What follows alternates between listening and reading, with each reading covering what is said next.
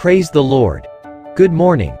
Let's listen to today's devotional by Pastor Benedict James.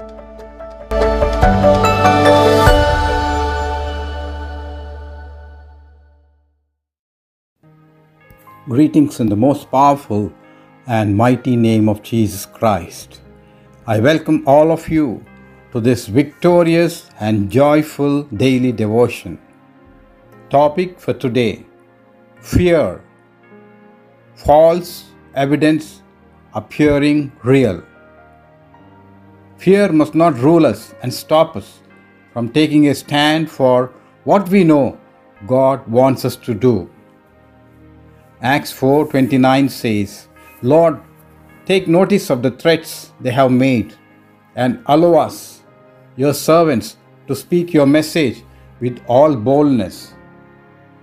Well, as we all know, fear does not allow us to take bold decisions. It does not allow us to live freely and enjoy life. Instead, fear adds worries, anxieties, and sickness. It will not allow us to succeed in life. We all have fears. Even if we don't accept or admit, too often, though we let them rule us and stop us from taking a stand for what we know, as I said, God wants us to do. Like Daniel standing in the lion's den, we face people and situations that threaten us and destroy us and our witness for Christ. But we have a choice.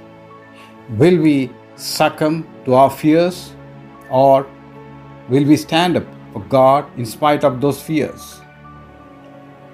If we want to overcome fear that's dragging us down, we need to understand the benefits of choosing to stand up for what God wants us to do. And most importantly, we need to see that, and when we do that, what God wants us to do, we earn a clear victory over fear. On the other hand, every time we give in to fear, it becomes more intense. Fear grows every time we refuse to do or encounter. Fear grows every time also when we refuse to do what God wants us to do. And eventually, we feel cornered by it. So what do we do? Let's follow the lead of early Christians 2000 years before. We are not the first generation of Christians to face fear. Early believers faced all kinds of persecution that surely made them afraid. The book of Acts tells how they stood up to face fear. If you read Acts chapter 4, as Peter and John proclaimed Jesus boldly, they came up against fierce opposition.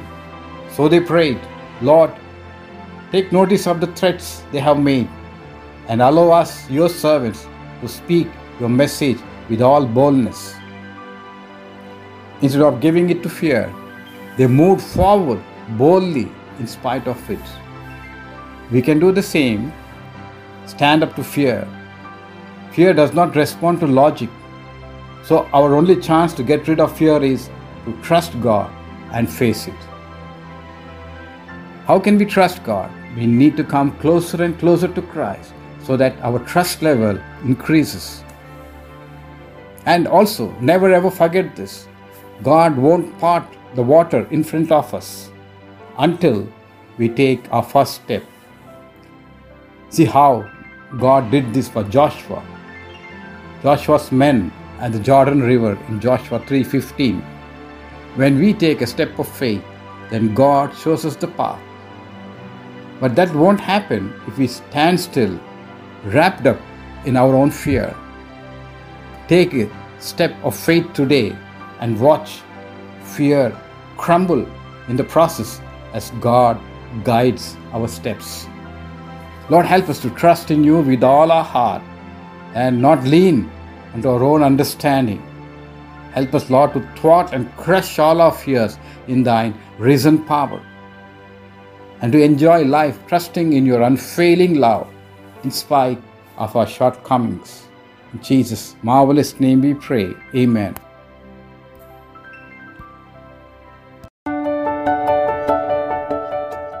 Thank you for listening to today's devotional. God bless you. Have a blessed day. And always remember, Jesus loves you and cares for you.